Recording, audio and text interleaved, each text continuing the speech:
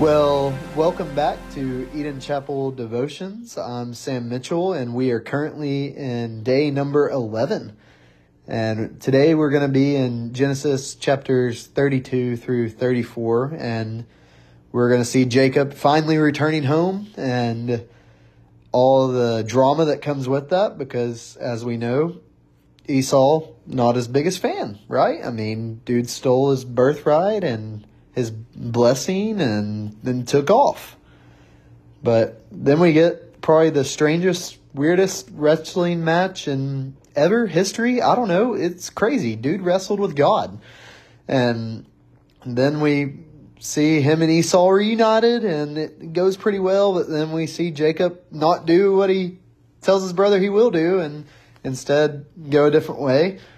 And then finally we get this horribly wicked story in the end where we see Jacob's daughter Dinah is defiled, and that her brothers Simeon and Levi just go absolutely crazy and slaughter and murder and sell. And we get the repercussions of all that. And so we're just going to dive right in today, and we see at the start of chapter 32, Jacob is preparing to journey home, but this does bring about the drama. He sends a messenger ahead to Esau, and he's like, hey, bro, I've got livestock, and, I've got all this from sojourning in the land of Laman, and I've come so that I may find favor in your sight. And so he's sucking up to big brother. And the messenger comes back and he's like, hey, Jacob, we saw your brother Esau and he's coming out to meet you, and there's 400 men with him. Jacob, it says in verse 7, was greatly afraid and distressed, which you can imagine why. That doesn't sound like a welcoming party. That sounds like an army. And so he divides up his people into two camps, because if Esau comes to one camp and attacks it, the other one can escape. And Jacob ends up pleading with God. We see in verse 11, please deliver me from the hand of my brother, from the hand of Esau, for I fear him that he may come and attack me, and the mothers and my children. But you said, I will surely do good and make your offspring as the sand of the sea, which cannot be numbered for multitude. And so he's kind of going to God, and he's like, hey, you have given a promise to me. You've given a blessing to me, and I'm just making sure, hey, that we're still good on that, right? But because, Jacob's a planner and he wants to make sure things go his way, he starts making sure he gets some presents together for his brother Esau. It says he gets 200 female goats and 20 male goats, and just all the things, ready. And he instructed the droves to go out one after another to his brother, and when he encountered him, say that they belonged to your servant Jacob. And so he's calling himself already Esau's servant.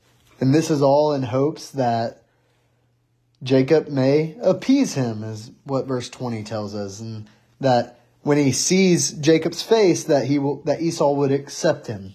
And so then we get to this crazy story in verse 22, where we see Jacob sends ahead his servants and he sends ahead his family, but yet he remains. Verse 24 makes it clear. And Jacob was left alone, and we begin to be introduced to this man who wrestled with him until the breaking of day. And when the man saw that he did not prevail against Jacob, he touched his hip socket, and Jacob's hip was put out of joint as he wrestled with him. Then he said, let me go, for the day has broken. But Jacob said, I will not let you go unless you bless me. And he said to him, what is your name? And he said, Jacob. And then he said, your name shall no longer be called Jacob, but Israel, for you have striven with God and with men and have prevailed. Then Jacob asked him, please tell me your name. But he said, why is it that you ask my name? And there he blessed him. So Jacob called the name of this place Peniel, saying, for I have seen God face to face, and yet my life has been delivered.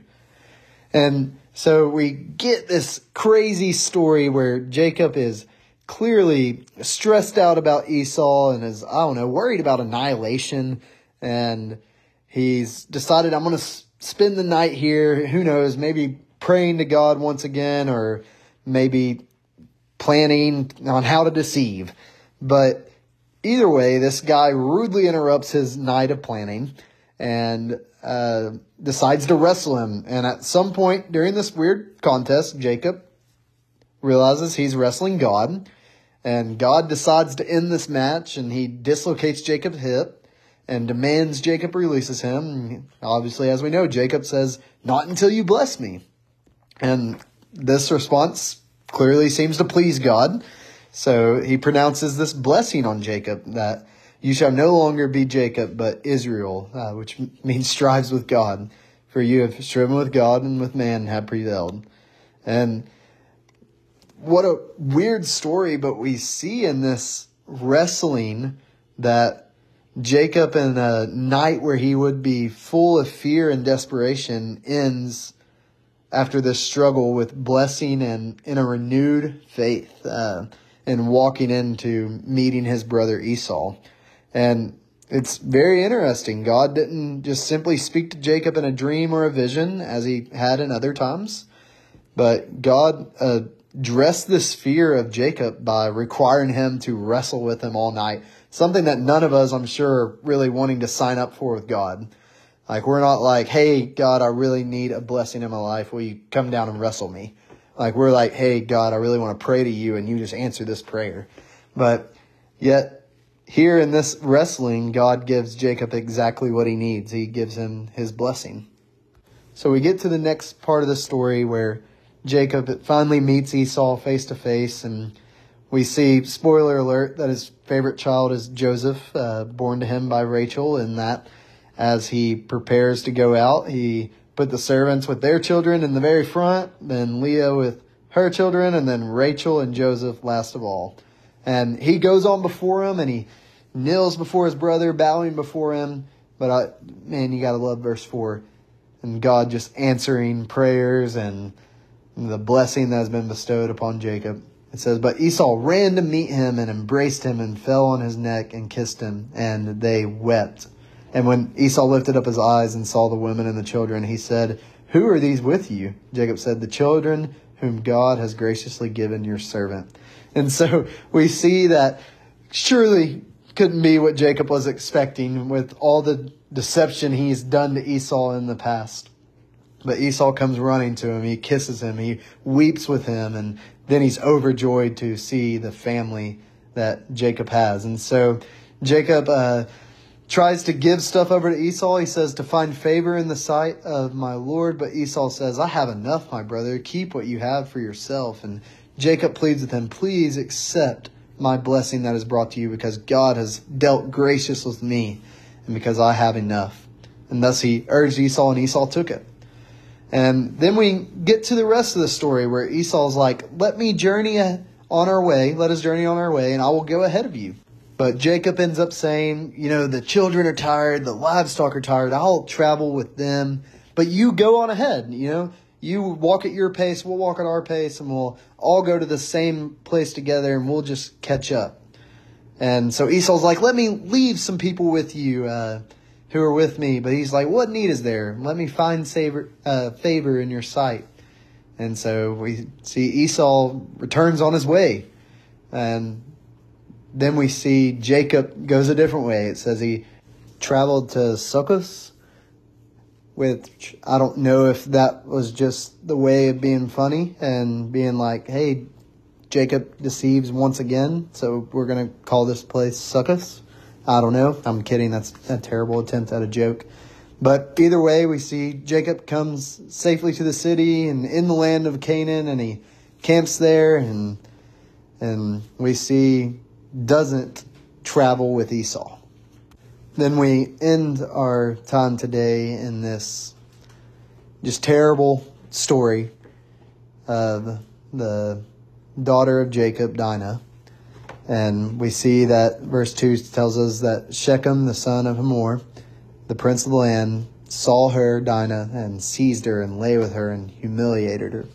And that his soul was drawn to her. And so Jacob hears about this, and his sons were with his livestock in the field. And so Jacob holds his peace until they came and But then Hamor, the father of Shechem, went out to Jacob to speak with him, and the sons of Jacob had come from the field as soon as they heard, and they're, just ready to fight and destroy. But Hamor spoke with them, saying, "The soul of my son longs for your daughter. He wants her. Give me your bride price, and we will give it to you. We'll give you a great one." And the sons of Jacob answer Shechem and his father Hamor deceitfully. And they're like, "Well, for her to be with you, you all have to be circumcised, because she cannot be with uncircumcised people." And so their words are pleasing to them. We will not delay. Not only will this be done to us, but it will be done to the whole city. And so this begins to happen, but we get in verse 25. On the third day, when they were sore, two of the sons of Jacob, Simeon and Levi, Dinah's brothers, took their sword and came against the city while it felt secure, and killed all the males. They killed Hamor and his son Shechem with the sword, and took Dinah out of Shechem's house and went away. The sons of Jacob came upon the slain and plundered the city, because they had defiled their sister. They took their flocks and their herds, their donkeys, and whatever was in the city and in the field, all their wealth and all their little ones and their wives, all that was in the houses, they captured and plundered. And so we see they feel like they are repaying what was done to their sister, that he had defiled her, so they decide they will kill every male in the city, they will take everything that belonged to the city, and they will plunder it all. And we really just see the wickedness of humanity here. And ultimately we see what Jacob thinks of this in Genesis chapter 49, when he's blessing all his sons. It says in verse 5, "Simeon and Levi are brothers. Weapons of violence are their swords. Let my soul come not into their counsel." And we see what Jacob thought of this in verse 30. He said to Simeon and Levi, "You have brought trouble on me by making me stink to the inhabitants of the land, saying, my numbers are few, and if they gather themselves against me and attack me, I shall be destroyed, both I and my household." But they say back to him, "Should he treat our sister like a prostitute?" And so we see this act of returning evil for evil, and really just what mankind has fallen into, of repaying one act of evil with another over and over and over again. So I know that is a whole lot today, but my encouragement does want to come from the story of Jacob wrestling with God, and is that God will certainly meet us in our anguish and our fear and our uncertainty, but he may not meet us with what we may expect or desire, that our greatest ally in God may come looking to wrestle with us. And so are we ready to keep wrestling with God, knowing that he will bless us, and that ultimately anything he does with us is for our own good? Thank you all so much for listening in today, and I hope this blesses you all.